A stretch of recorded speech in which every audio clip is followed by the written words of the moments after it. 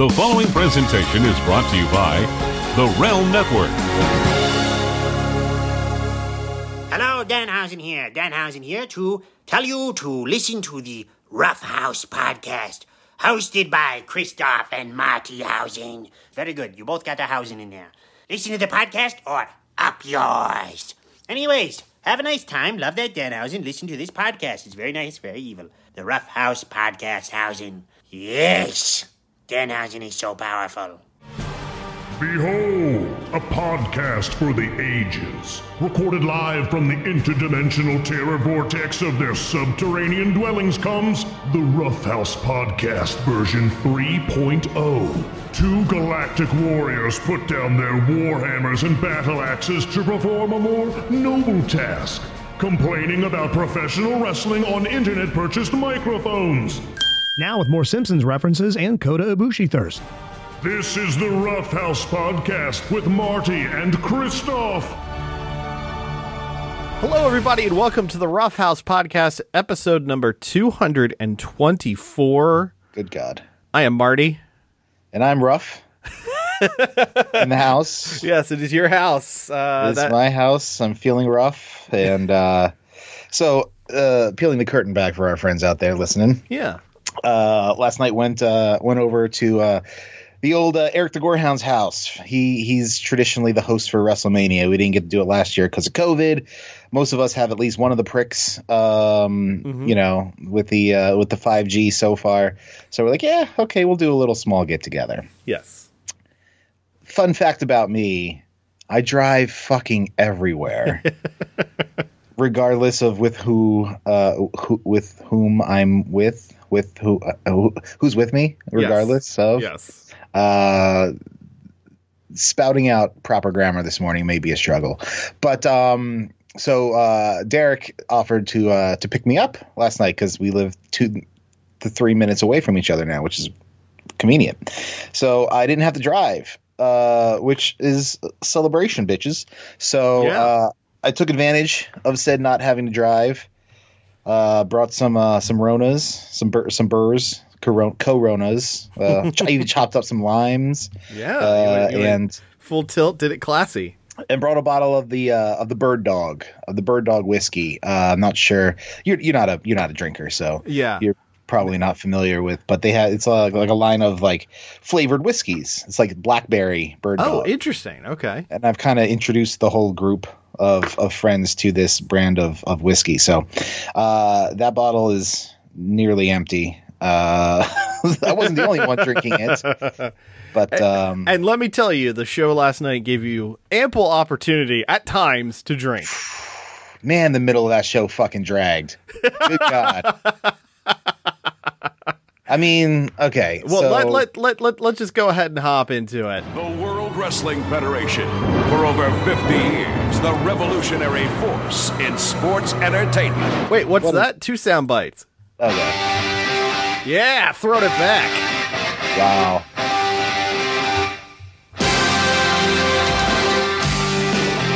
Did Derringer do this too? You know, I think it was oh god, what's his name? The dude who got fired. Jim Johnson? Yeah, I think it was a Jim Johnson special. That theme is not the same without, you know, Vince McMahon screaming into a microphone in a studio somewhere. The immortal Hulk Hogan! You know, just speaking of Vince McMahon screaming into a microphone. Yeah. The life model decoy of Vince McMahon that they pulled out last night. Holy fucking shit. Yeah, he looks all of, what is he now, 70, 74? Like, I hang on, let's add a 0 to the end of it and you're close about to what he looks. Vince McMahon. Good God, man. Thank you, Lords of Wiki, for this one. 75 years young. Yikes. Yeah, he's looking it. He is looking it. It's funny. He like sounds it, too. Yeah, he's kind of got, like, the same affliction that Ric Flair had, which is he looked the same age for years and years and years and years, and then suddenly his body just went, no, you're old now. Yeah. You wake up and it's all creased and bloated, and raspy, and he looks like warmed up fucking hell. And if I know anything about Vince McMahon, he hates every morning when he wakes up and he looks in the mirror and he sees, that he can't turn back the clock. Oh yeah, I mean that his biggest enemy is time. Yes. Yeah. So, but Father Time, as Justin always said, is undefeated. Yes. Very true. Waits for no man. But yeah, Vince. I guess in terms of rallying the crowd, welcome them back to WrestleMania after a brief rain delay, it made sense to have Vince come out there. But man, it's not doing any favors. Yeah, so we are talking about the first night of WrestleMania. We are not even mid. We are in the tail end of WrestleMania week as we record this. We are hours away from conceivably the opening of WrestleMania Sunday for the 37th edition of WrestleMania. Maybe. I did take a look at the Tampa weather, and they are expecting more rain into the evening. I mean, it's Florida. They have afternoon storms like daily in Florida. Yeah. And it's Tampa, so that's Gulf side. So you get the awfulness over there. So word broke about 6:00 Saturday night, last night, that fans were not being allowed into the parking lot. Mm-hmm. That there were shelter in place orders for people in the stadium, because there was a weather event and there was lightning to be concerned about. But they still hit Peacock at 7 p.m. with the pre-show. They kick off the show at 8. As you said, Vince McMahon out with the entire roster. Like, I saw fucking Gulak out there, out with the entire roster. And Vince McMahon welcomes everyone back 1 year, 1 month, 1 day, as they kept reiterating since the last show with live fans. I gotta say, though, doesn't that kind of take away from the opening show pop? Like, they've seen everybody now. They've seen literally the entire roster, and you got Vinnie Mac coming out, mumbling his way through a goddamn promo. That dude could not say WWE for the life of him. That's not a problem unique to him. A lot of people have trouble with that second W. But I'm pretty sure at different times he called it the WW universe and the WE universe. Yeah, I think Kurt Angle had the most trouble with it. If I'm remembering, to be fair, his Kurt Angle has been knocked doofus multiple times on live television in front of our very eyes. Yeah, even Jericho has trouble with it as well, because he just gets so fast, in between calling people his jerk-off pals. But we'll maybe get to that later on. Yeah, this might be an entire Mania recap with a little bit of NXT on top, because I've watched both TakeOver shows, and I've watched one Mania. I know Chris for sure watched all of Mania last night. Yes. So we may. Well, it was on. Yes. Fair point. It was on in the room I was in.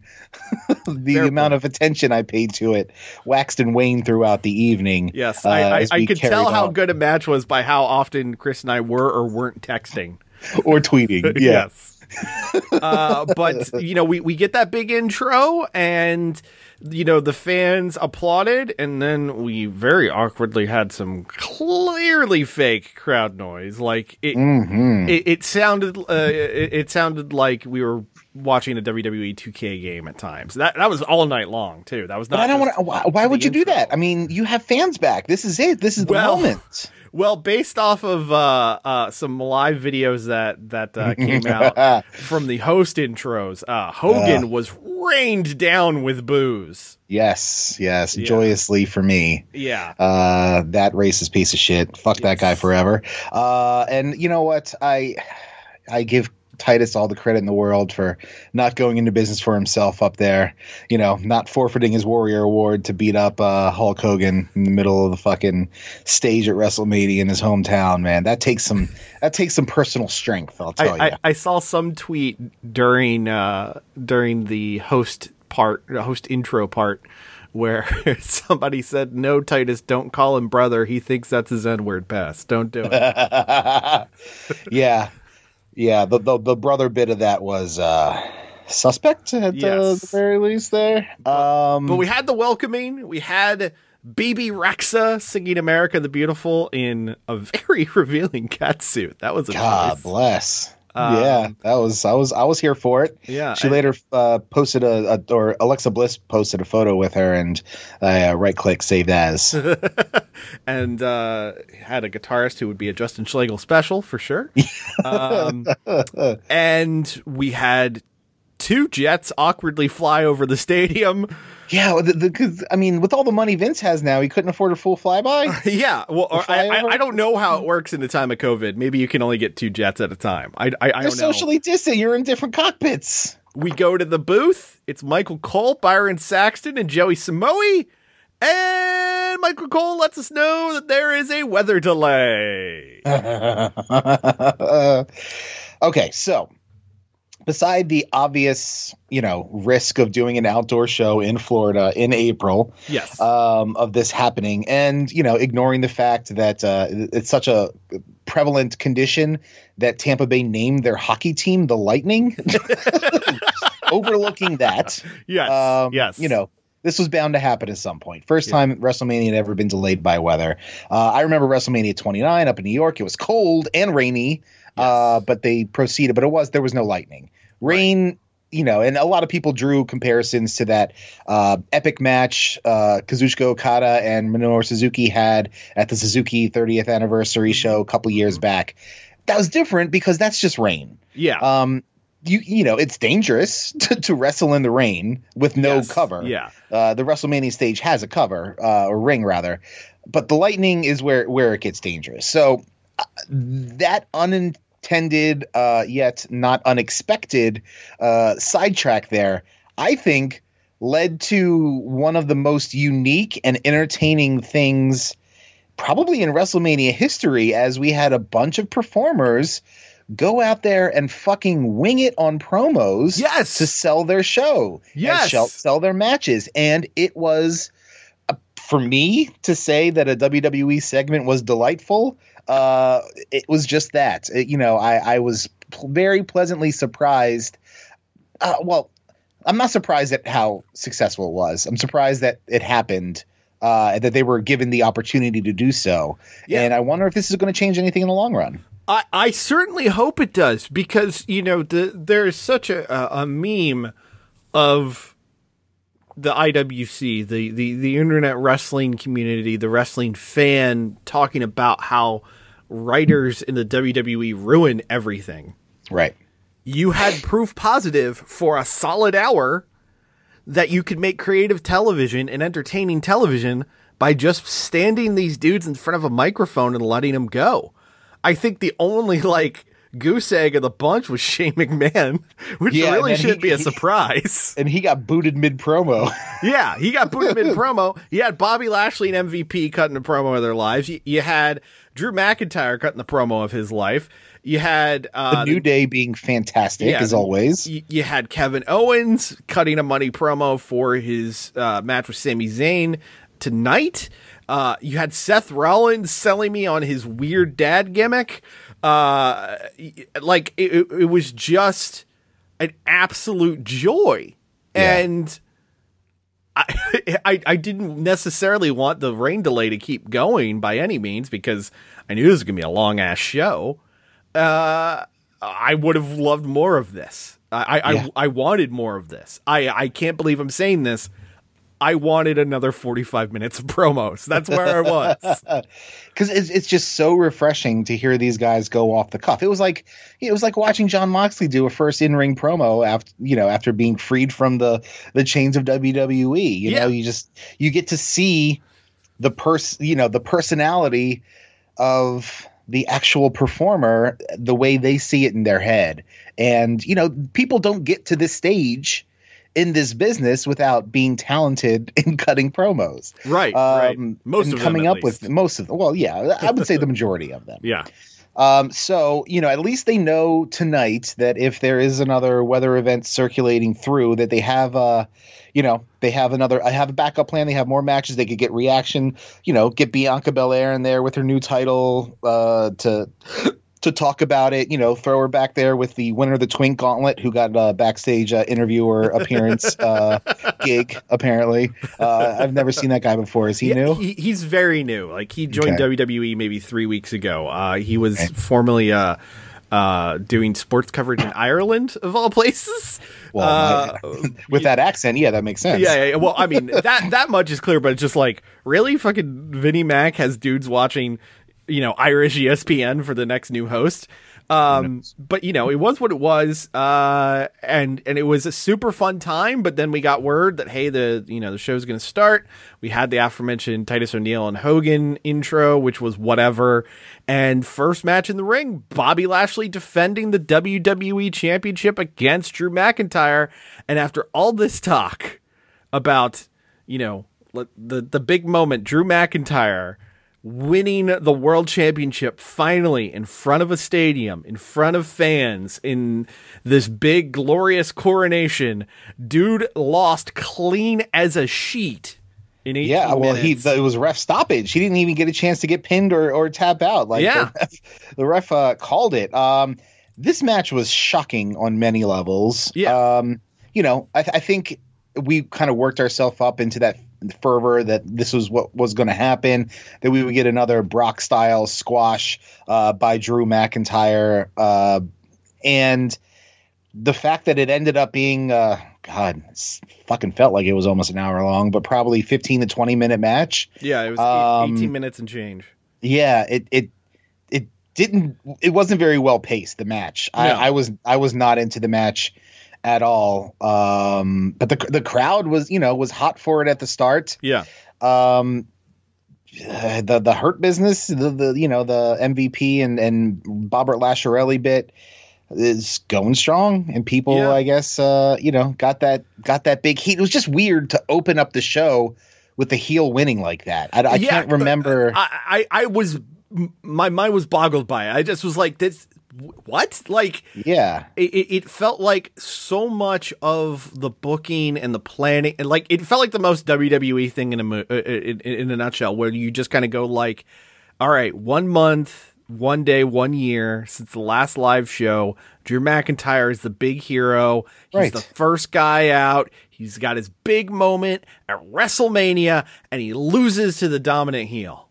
I was like, what? Like, it's almost like Vince McMahon's like, oh, everybody thinks Drew's going to win. Let's change it to spite them. Yeah. Sort of thing, which like has been known to happen. Yeah. I saw some people speculating that because of the whole deal with DraftKings, because the odds were so strong on Drew, that they swerved it just to save money. Like, I was just like, oh God. Yeah. I mean, that is full tinfoil hat level. Yeah. But it's also not out of the realm of possibility. Yeah. It does feel like something, that would happen. But wow. I was surprised. I mean, guys busted their ass. They work hard. Fucking McIntyre pulling out a flip dive to the floor was crazy. And props to MVP on a bad wheel going for a catch there.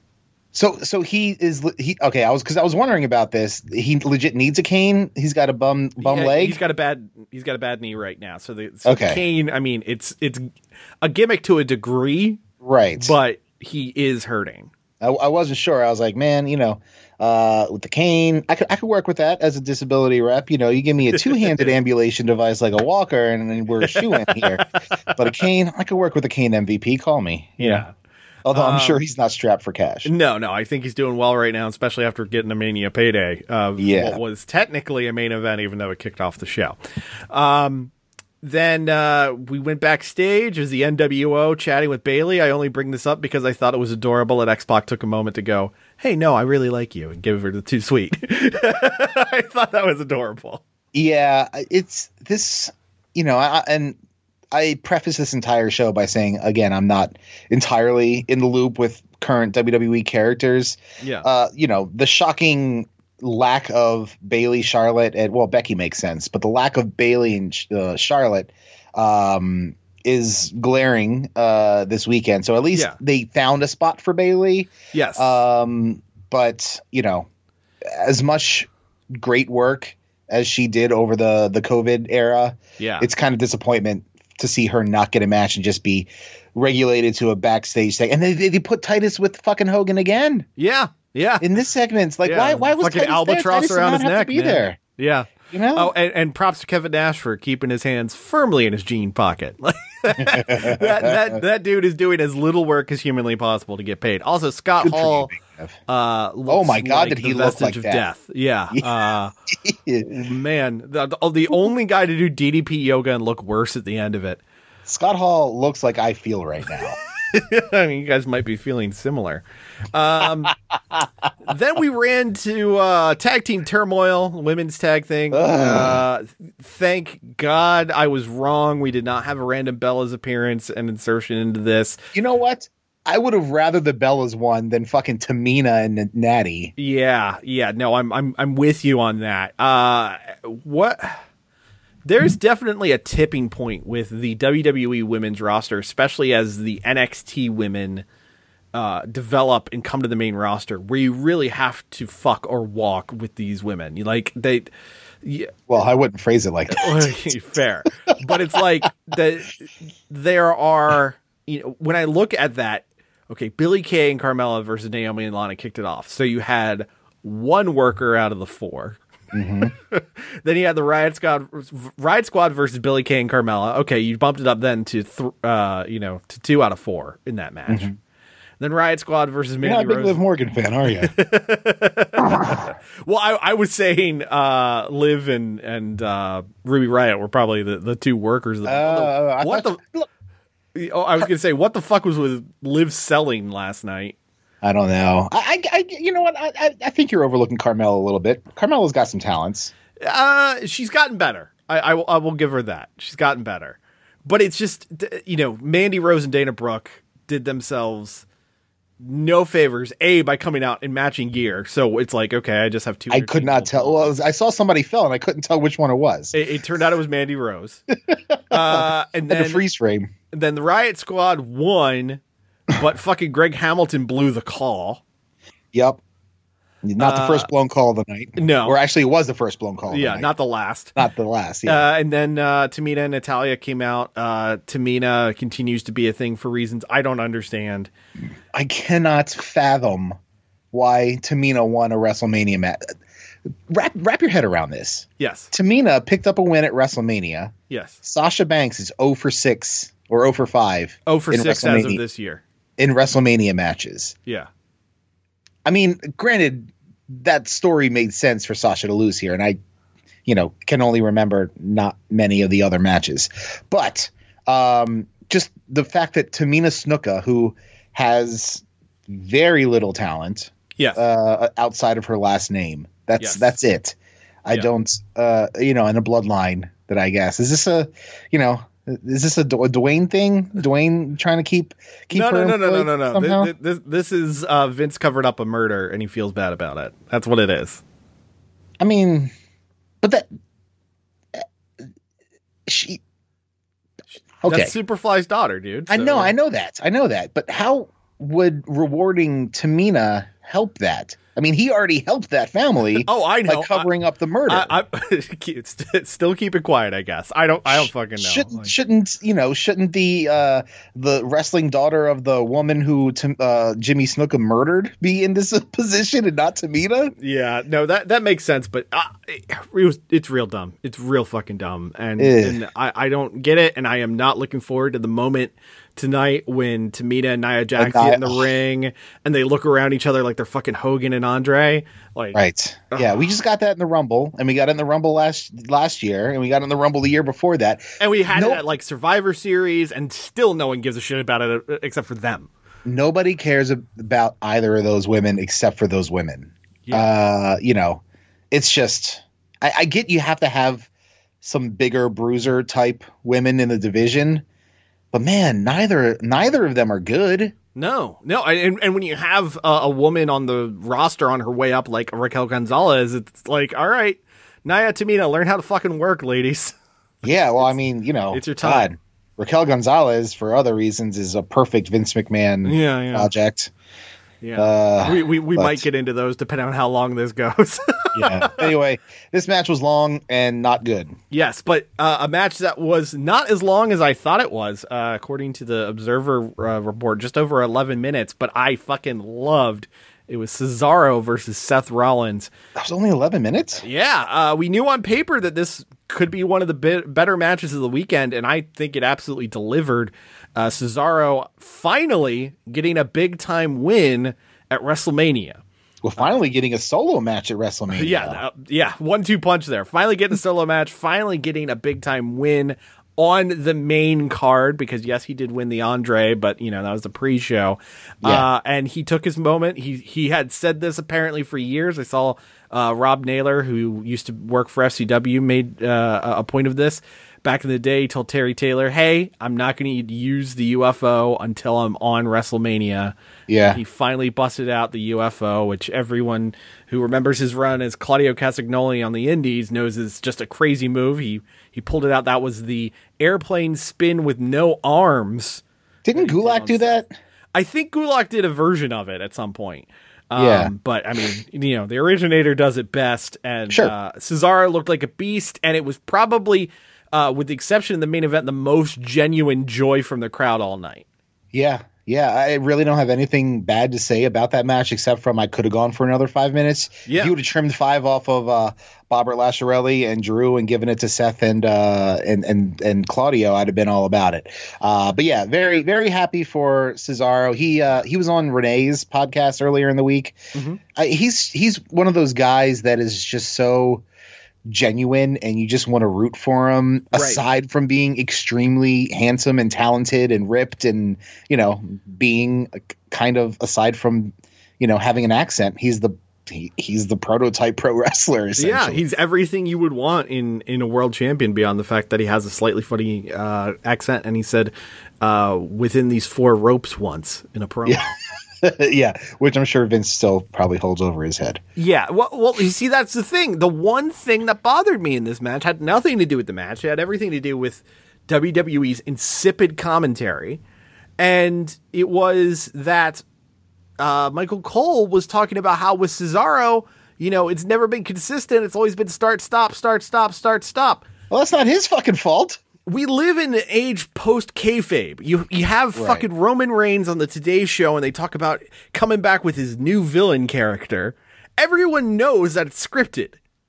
So yeah, but it's like it's a fourth wall break. In universe, in programming, you don't break the fourth wall. Outside of the program, it's like it's like doing a press tour for a movie. But it's just like, who does that get over? It makes him sound like he's a shitty wrestler. And then when you think about it longer, it makes him sound like a shitty company. Well, because the only babyface story they know how to sell is an underdog. And I guess, Cesaro coming in as the underdog against the new Mr. WrestleMania, which is apparently a thing. Man, I really turned on Seth. I was a big Seth Rollins fan for a while. I was thinking the same about how much I liked Super Worker 2 Belts Seth. Yeah. That run he had, Jon Stewart aside. Showing up at SummerSlam with the White Ranger gear, looking like a total fucking star. Yeah. Oh, man. Yeah. Even 2 years ago, and this is how you're supposed to do this, you start the WrestleMania off hot with a big title change, with the babyface beats the big guy. Yeah. They did it at 35 with Seth becoming the Kingslayer, or not the Kingslayer, the Beast Slayer. Beast Slayer. Yeah. He was already the Kingslayer when he beat Triple H. He's I just need him, Tom Araya, to come out and, start singing Angel of Death that will get me back into Seth Rollins. Yeah. Also, that does remind me, Seth's pyro did not work the way it was supposed to. Yeah. It had a nice 3 burning sticks there. Yeah. Oops. I'm sure the weather probably has something to do with that. Oh, yeah.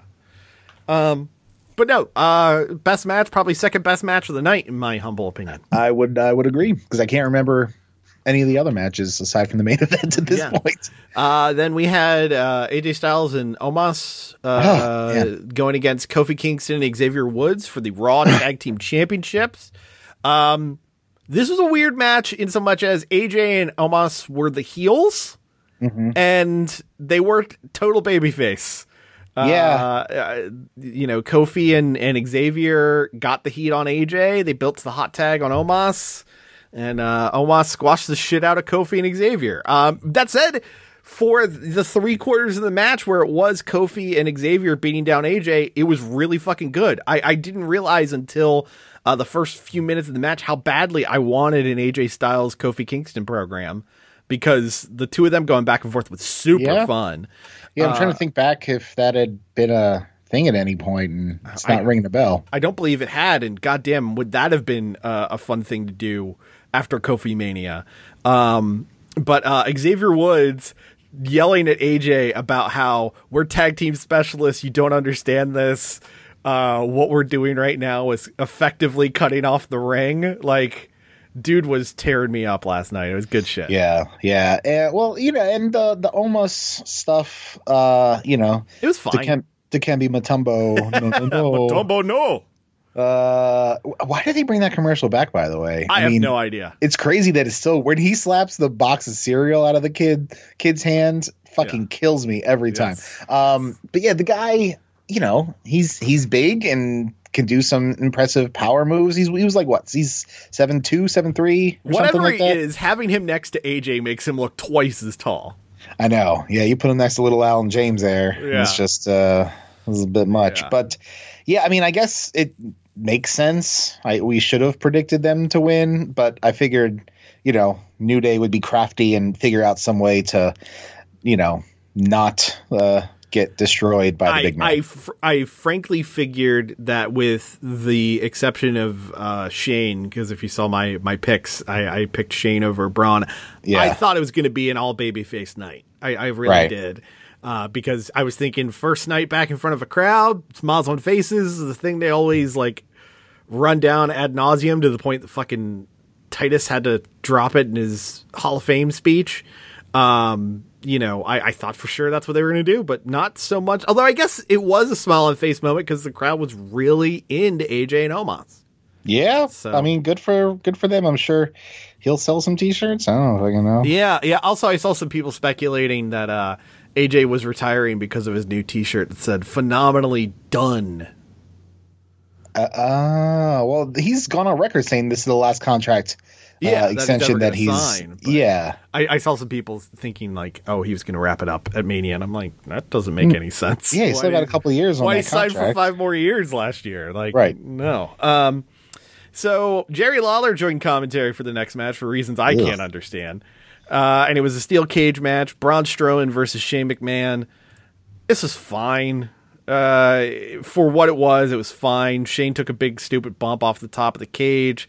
There was that was the idea of the match, right? Yeah. Shane falls off of something high. That's kind of his gimmick. There was a moment when they were both standing on top of the cage, and I realized that it had been rained on all night. Mm-hmm. And I was like, oh God, this is going to break bad for everybody. Well, no, it was probably under the roof. That's true. The canopy. Yeah. Did you see the photo of the canopy looking like it was about to burst?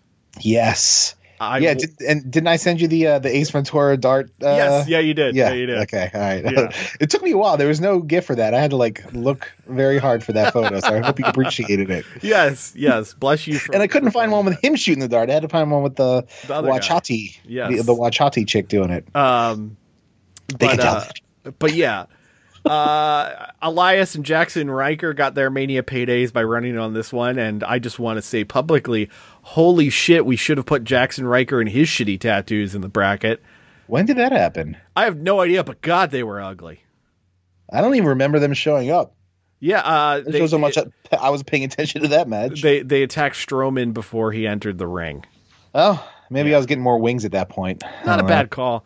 But Shane McMahon did end up losing. The one thing I wanted to point out, though, was Braun yelled about how he's not dumb upon immediately climbing back into the cage.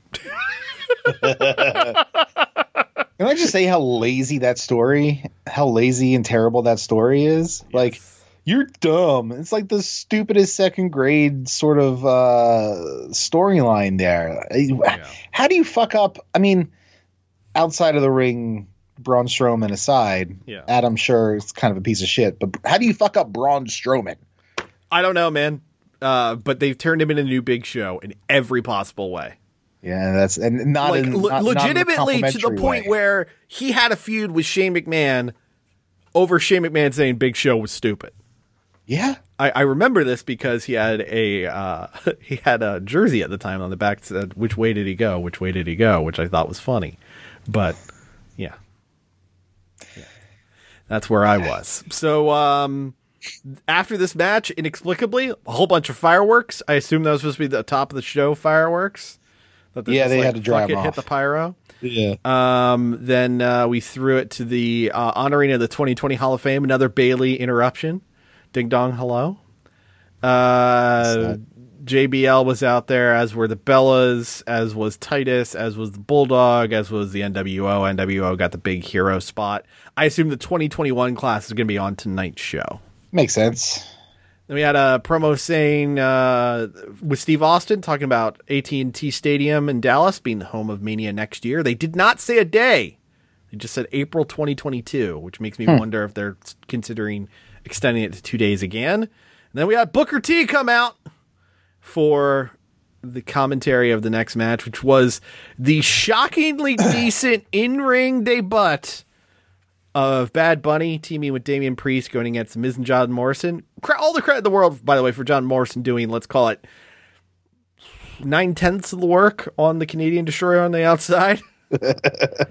But Bad Bunny looked good in there. Like I can't on the lexicon of celebrity matches. This is probably one of the better ones in WWE, but it was automatically batting for second in 2021 because Shaq went through 2 tables. So, Shaq went through 2 tables. He didn't hit the Destroyer. Yeah. I will give the guy credit. He put in the work. Yeah. He, hit a Falcon Arrow. He did a Falcon Arrow on John Morrison. He did the deal. He went all in. He apparently trained with, a lot of the, I forget whose names I saw he trained with backstage, but I think it was Adam Pearce and Drew Gulak were. Yes. Yeah. I think you're right. Drew Gulak's become the new, Joe Henning in terms of training people backstage. Yeah, that makes sense. But yeah, it was really, really good. It was entertaining. It was what a celebrity match at WrestleMania is supposed to be. I was trying to think back of other, WrestleMania appearances. Yeah, Snooki did her cheerleader shit, and I think Morrison was involved in that match as well. If I'm not mistaken. I think at the very least he was outside of the ring. Yeah. One. Yeah. I don't know if it was a mixed tag or he was Melina, because Melina was in that match. Yeah. Anyway, but thinking back, Lawrence Taylor versus Bam Bam, which I haven't seen it in years. I remember enjoying it around that time. I don't know if it holds up for what LT and Bam Bam did. I was also a big Bam Bam fan. So I think that the guy did a really good job. People on Twitter, of course, are going to overreact and say this is the greatest, the greatest celebrity moment at WrestleMania. Yeah, no, I don't know that I would go that far. Because I saw a lot of the heaping of praise and don't get me wrong, I think Mania as a whole was an average show that was boosted by the fact that it had real crowd reactions for the first time in a year, which you couldn't hear because they piped in too much artificial noise, but whatever. But there were times where you heard the legit crowd responses, like the fucking 3 count in the main event. But I thought Bad Bunny did well. Also, balls of steel for being apparently a WWE fan and saying, yes, I will allow The Miz to catch me on a dive. Must not be that big a fan to know better. Yeah. And The Miz, when faced with a Grammy winner, when faced with a celebrity, still doesn't catch worth a shit. I mean, his job is to make sure that dude doesn't get a single fucking scratch on him. Yeah. And he could barely be bothered for the catch. Damian Priest, by the way, came off like the biggest geek in the world on this massive show. Dork. Such a dork. Between his gear and his stupid dance to the ring and his HBK cosplay did not work. No, not at all. And they've botched the fuck out of his Arrow entrance that he did in NXT, so now he just looks like a big doofus. Yep. Not digging it whatsoever. One last bit of praise for Bad Bunny. Thank you, Bad Bunny, for bringing back the random 18-wheeler from the opening of WCW NWO Revenge. I really appreciated that. Yeah, I mean, he got his big extra entrance, and the crowd, they were cutting the crowd reactions, and the crowd was super into it. Yes. It seemed like they found every Puerto Rican person in the bowl area to cut to. Yeah, which is smart. Dunn was in the booth saying, "Find me the Puerto Ricans." Yeah, exactly. Find the only people going crazy for this match and get to it. But they presented it well. He did a good job. I don't have anything disparaging to say about the guy. I don't get him or his music, but I'm an old, so I'm not expected to. Yeah, no.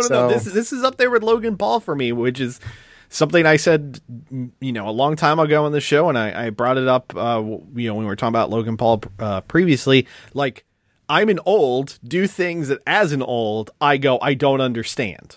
Yeah. That's the only way you're going to get new fans. And this is one of them. And Logan Paul tonight should, in theory, be another one. I don't know, though, if Logan Paul fans are going to give a single iota of fuck about turning on Peacock or signing up for Peacock or anything like that. They'll just wait for the clips to hit YouTube, maybe. I don't know. And is he the guy who his YouTube went to the murder forest? Yes, okay. That is him. That is why Matthew made that great Ricochet joke.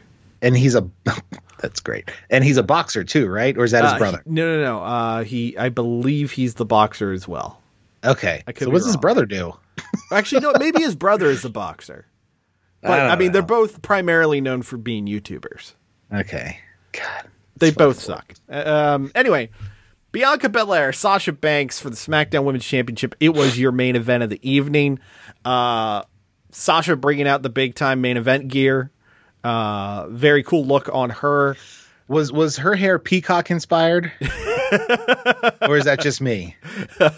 It could have been. I got Dalton Castle vibes. Yes. Who is essentially a peacock, and the show is streaming on Peacock. So I don't know if that was a bit of synergy, if she did that on her own. Yeah. I don't know if it's a happy coincidence, but that's the vibe I got. But this match fucking ruled. I mean, it's, you start off with a little bit of emotion between the two ladies of, this big moment. Yeah. As was acknowledged in commentary, first time two African-American women have been in the ring together at a WrestleMania, let alone main eventing. Yeah. It's a big moment. And I think very, very big moment, especially when you consider that they, I'm had Hulk Hogan hosting the show. Well, I mean, there's that. I'm very sorry that I can't recall her name off the top of my head, but they inducted in the Legacy Wing in the Hall of Fame one of the first African-American women in professional wrestling and used wrong footage of an entirely different African-American woman to commemorate it. I saw that. Not a good look. Not a good look at all, but it doesn't matter because this match was awesome with one massive gripe. This was one of the most cynical and absolute bullshit things I've ever seen the WWE do. And considering the quality of this match and considering how good it was, it frustrates me to have to even caveat it with this. Okay. About halfway through the match, Sasha goes for a rest hold. Camera goes wide. So Michael Cole can fucking plug Snickers in the middle of the match. I mean, they got to make that money. I don't know. I mean, do they? They just got paid $1 billion. Yeah, and it's not enough. It's never going to be enough. They're a corporation. Corporations are in business to make money and provide entertainment is secondary. It's it's a necessary evil. It's like having human characters give exposition in a Godzilla fighting King Kong movie. It's a necessary evil. It has to be in there. I didn't even think twice about it because it's kind of a common practice now. I just, it didn't take me out of the moment. Yeah. I was also hammered drunk at this point. Fair point. So I don't even remember it happening, to be honest with you. I mean, I was sitting there at this point. It was like 11:30 at night, and I'm just going like, what the fuck are they doing? And it doesn't help that Michael Cole was the one doing it, so I was just as frustrated because I had to hear his dumb voice. But or watch the ending. Yeah. Yes, very true. Great match. Whether it was the fucking suicide dive to the floor with Bianca rolling through, picking up Sasha, and carrying her back into the ring. And press style over her head. Yeah, gorilla pressing her back into the ring. Belair is a freak of nature, but Sasha put her over huge. Belair pulling out something she hasn't done since the NXT days because she was legit hurting people with it. Did the fucking hair whip toward the finish. Cracking a hell of a cut on the side of Sasha. And it echoed perfectly. It was beautiful. Yes. That was the place to do it. You know, at the end, as a part of the finish in a WrestleMania main event. That's the time. Yeah. That's the time to do it. Hit the KOD for the finish. Bianca Belair wins. They cut to Bianca's family in the crowd. Bianca's dad fucking nearly goes ass over tea kettle over the guardrail with joy. Yeah, he did. This was one of the most pure and great and phenomenal WrestleMania moments you can get. The emotion was clearly genuine from Bianca. The crowd was clearly very happy. Yes, Michael Cole said that Sasha kicked out. She didn't kick out. Matthew, you're welcome. But what a great match, and really a nice crowning achievement on top of what was a shockingly decent first night of WrestleMania. Night 2 is a bit more hairy in terms of the card, but I was very, very impressed with this. This is definitely one of those matches people are going to look back on. And the part that is even crazier is when you realize that Sasha Banks is 29 years old. Yeah. How old's Belair? 32. Belair is 3 years older. Wow. Yeah. God, they're both incredible shape. Bianca Belair is as sure a thing as there is in this business right now. I mean, they're going to have to actively try to fuck this run up, and it's WWE, so they have a possibility of doing it. Yes. But the total package phrase gets thrown around a lot, but she's it. I mean, physically, she cuts good, heartfelt promos. Mm-hmm. She's got the confidence. She's got the swagger. She's got, she's got everything. And now she has the title. So good for her. Looking forward to not watching SmackDown anymore still. So, but good for her. Yes. And we roll on to night 2 later tonight. It's probably aired by the time you've heard this. But Chris, you want to very quickly go through the card with our predictions? Sure. All right. For the Raw Women's Championship, it's Asuka defending against Rhea Ripley. It's Ripley. Yeah, I assume this is a crowning of Ripley in front of the... but, that got me before. Well, yes. Yeah, I know. But Asuka's not Charlotte. Yeah. In terms of how WWE sees. There's that, and, Drew was, just punked out by fucking Bobbert. So we'll see what happens. We got The Fiend with Alexa Bliss going against Randy Orton. I assume The Fiend wins because he's supposed to be the face here. Sure. It's a Nigerian drum fight as Big E defends the Intercontinental Championship against Apollo Crews. Big E doing press this week explaining that even he doesn't know what a Nigerian drum fight is. Good for you, E. Yeah, yeah. Hey, he kayfabed it, though, and he was like, look, maybe I signed off for something I shouldn't have because I have no idea what that match is. I actually think Crews is going to win, and I'll explain why when we get later on. Okay. Yes, I think Crews is going to win the Intercontinental Championship here. Sami Zayn with Logan Paul going against Kevin Owens in a singles match. This could be match of the night. I certainly hope it is. I assume Owens goes over, though. Again, Mania typically dictates the babyface goes over. Although it's a celebrity-involved match. So. If you don't think Logan Paul is punching Sami Zayn in the face. Oh, okay. Yeah. Fair enough. I just hope that the Paul stuff doesn't take away from Owens and Zayn getting, 20 years later, their WrestleMania moment. That's true. I mean, they've had a couple moments together in ladder matches and whatnot. But I'm very happy for the two of them to bring their patented match to the grandest stage of them all. Yes. Hopefully they get more than 11 minutes. Yes. By the way, did you see the KO Mania 5 shirt? Because it's fucking great. Yeah. I still have the first 2 KO Mania shirts. I was in the habit of collecting them. Does he go off the pirate ship? I will say that at the very least he will fight on the pirate ship. I don't know that he goes off of it. Okay. All right. We got Riddle defending the U.S. Championship against Sheamus, which is a match that on paper could be good. I actually think it can be great. Yeah. Can be. I assume Riddle's retaining, though. Yeah, that makes sense. We got Nia Jax and Shayna Baszler defending these women's tag team championships against Natalya and Tamina. No one That's wins a bathroom this break. one. Yeah. No one wins. No one wins at all. And then the main event to me is the one where it is the, anyone can win possibility. It is the Universal Championship on the line. Roman Reigns with Paul Heyman defending against Edge and Daniel Bryan in a triple threat match. Again, you could give me solid reasoning for why absolutely any one of these three guys should win.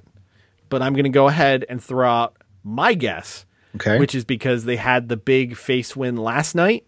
Mm-hmm. I think Reigns retains, and we build to Reigns versus Big E at SummerSlam. Okay. All right. Yeah. I also believe Reigns wins, and I think he pins Daniel Bryan. Okay, there we go. So that will be tonight. We'll find out how wrong we are in just a few hours. Are you and the Like Lads getting together for night 2 or not so much? No. Yeah, I don't blame you. It's a Sunday One night's night. enough. Yeah. I can't imagine you after 2 nights like that. But yeah, we got a little bit of time left. Do you want to very quickly jump into NXT, or do you want to talk AEW real fast? I don't know. Whatever you want. I don't care. Yeah, you know what? We don't really give them their normal credence here, so let's go ahead. It was NXT TakeOver, Stand and Deliver, 2 nights of NXT action. Both of them ended up being on Peacock. So let's go ahead and break down what happened on each show as I bring up the results. We kicked off on Wednesday night. Yeah, with Nita Strauss. Yeah, with Nita Strauss rocking the national anthem, and that went straight into Pete Dunne with a new theme, defeating Kushida in a match that I thought was pretty damn good. Yeah, I did seek this out.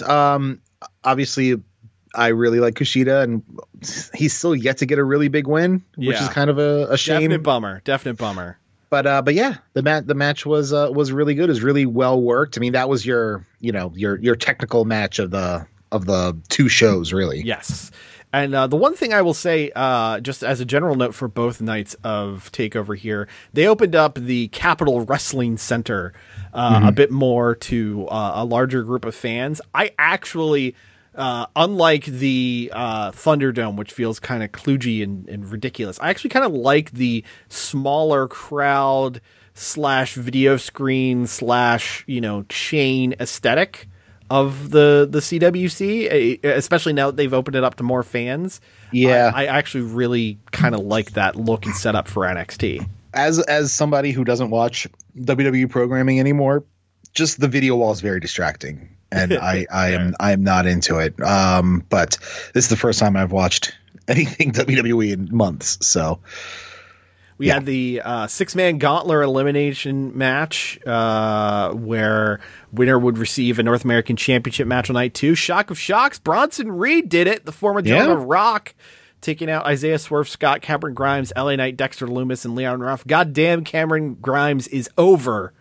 That dude is killing it right now. I can tell you who's not killing it though, and that is LA Knight. God damn, that guy is just a waste of a spot.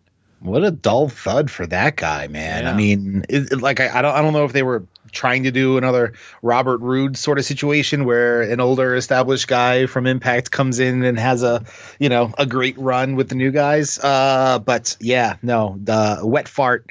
I was very much into watching Swerve manhandle Leon Ruff for a hot minute.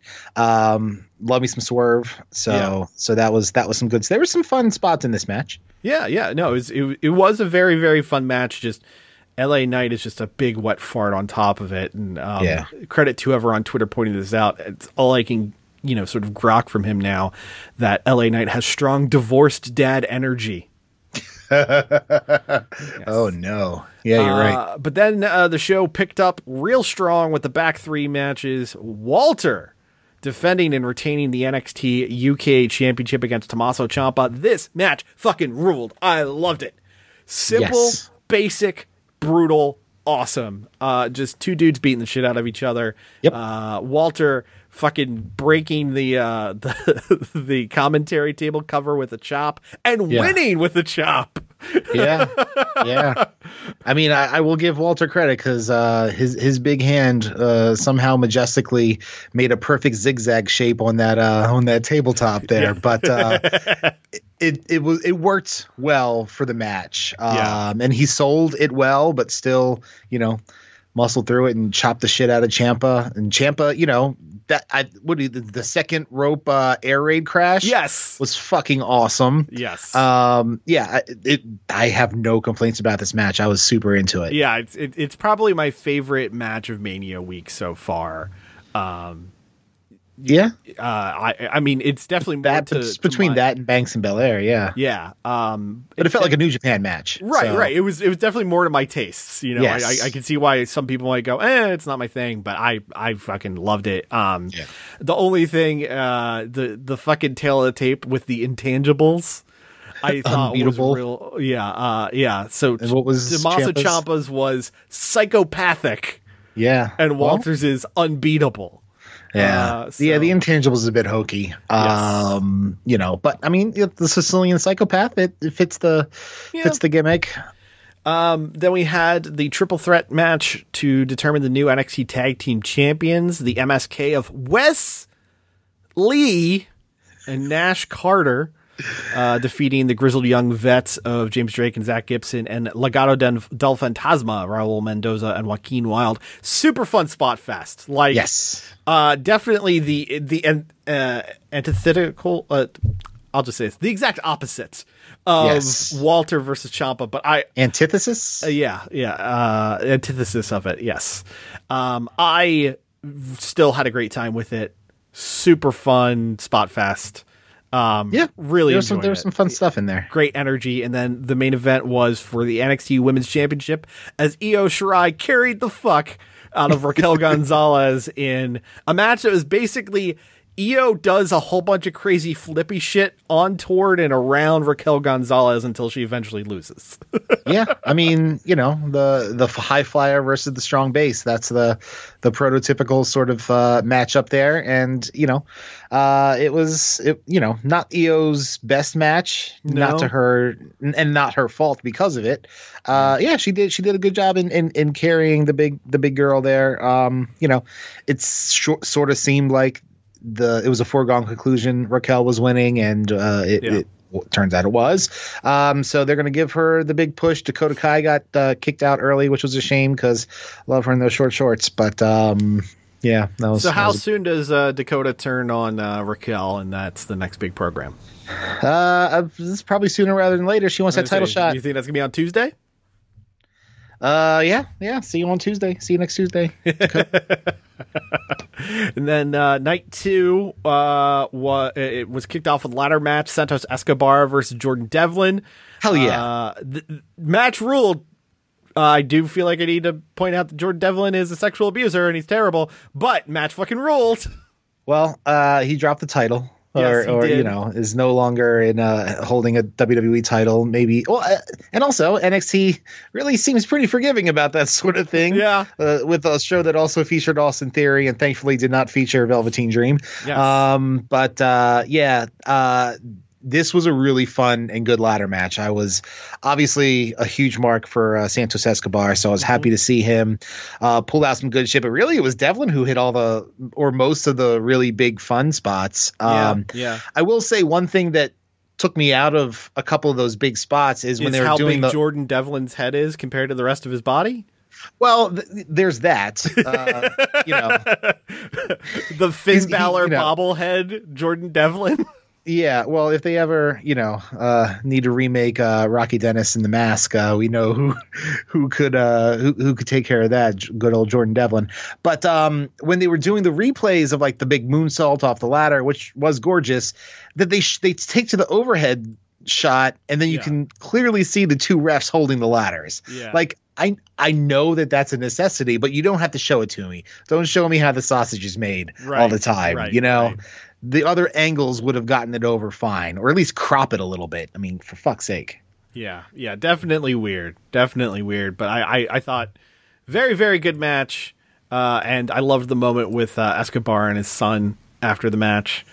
Son's a gift machine, man. That classic gif of after El Hijo del Fantasma lost his mask in that match, and his son's in the ring and gives the finger across the throat means death. Like legit meant it to the guy, whoever it was, beat him in that CMLL match or whatever. Very, very Kill Bill in that moment. Yes, I can't wait for that guy to come of age and start murdering people. Yeah. Shit, him and -1 are gonna have a feud all across the Indies at some point. So we had a tag team match for the women's tag team championship, appropriately enough. Ember Moon and Shotzi Blackheart successfully defending against the way of Candice LeRae and Indy Hartwell. Fun match. Shotzi wants to die. I didn't watch it. Okay. Johnny Gargano successfully defended the North American Championship against Bronson Reed. Coming out party for Reed. But I gotta say, I'm starting to sour on the same old Johnny Takeover shit. I mean, that's his thing. That's what he does. Yeah. He does long, well-worked matches, but it's, like you said, it's the same thing. Yeah. Karrion Kross is now a 2-time NXT World Champion, having defeated Finn Balor in a match that was fine. Karrion Kross is the epitome of a 6 pushed like a 10, so he feels like a 4. It's just, and it's hokey. It is everything Triple H thinks is cool. Yes. The wrestler. Right. And I'm not opposed clearly to hokey when it's in the right environment. And this level of hokey doesn't fit into the NXT aesthetic to me. Like, if this character showed up on Lucha Underground, I'd be creaming my pants. But that's because it works in universe. Yeah. And obviously I know he was in Lucha Underground, but he was a different character. Right. It's just, the entrance is just so cringe still. The Scarlett gyrating around and lip syncing. Prey. I don't mind the music. I mean, once the music kicks in and it's Fall and Pray over and over, it's kind of a banger. But getting to it is just this fucking chore. Yeah, it's a dirge. And, does Scarlett always do the Sensational Sherry cosplay sort of motif, or was this just for TakeOver? She definitely enhanced it for TakeOver. She's done variants and versions. Okay, I was going to say, because it is pretty obvious what she was going for there. But yeah, and then her yelling on the I don't know. This was just okay. Yeah, and then the main event was Kyle O'Reilly versus Adam Cole in an unsanctioned match. That was 20 minutes of great match, stretched out to 40. I watched the GIFs. Yeah, that was the better way to do it. Good for KO though. Yeah, good for KO. I assume it's Karrion Kross versus KO at the next TakeOver. A lot Does of people, Cole go up? Maybe. I mean, man, he's gonna get fucking buried. Oh yeah, he's gonna be on Superstars so fucking fast. Like him and Ricochet are gonna be best friends. Like that's pretty much where they're gonna be. But I don't know what it is. I mean, New Japan has the exact same problem, where it feels like they work these matches for the minute count versus the quality. Yeah, and I don't fucking get it. Like, I don't know. Like, there've even been. It's not just like a wrestling inherent issue, but I've seen bands where it's this idea of like, oh well, you know what, we need to go out there and play a 2-hour set. It's like I'd much rather we play 40 minutes and it's all bangers. Like I don't. Depends on the band. Fair, but it's just I don't get the idea of having to have a 40-minute match. And make it this epic main event just to have it be an epic main event. If it was 25 minutes long, it would have been infinitely more enjoyable and a lot more fast paced. And yeah, is Shawn Michaels ruining NXT? Shawn Michaels needs a no guy in NXT, I think, is really the issue. Shawn Michaels right now basically gets to book all the matches he never got to wrestle himself, right? Which, basically, it's very, very clear that you can see that the basic issue is Shawn Michaels is applying all of his tropes as a wrestler to an entire generation of wrestlers. who are already inspired by Shawn Michaels. And in turn, they also probably have a hard time going, Shawn, I don't know about this, man. Of course, they're not going to say anything. He's Shawn Michaels. Yeah, but it's a lot. I'd say there are bigger problems on NXT right now. 2 hours versus 1 hour wasn't great for them. Trying to hotshot all these title matches was not great for them. Having guys who go up and look like absolute fucking idiots is not good for them. Having guys come back down is not good for them. Basically the WWE Network era of NXT was a glorious thing that got to just kind of succeed in its own little realm. Yeah. Everything they've done to quote unquote make it better has harmed it actively. Because they try to make it more like main roster WWE. Exactly. And the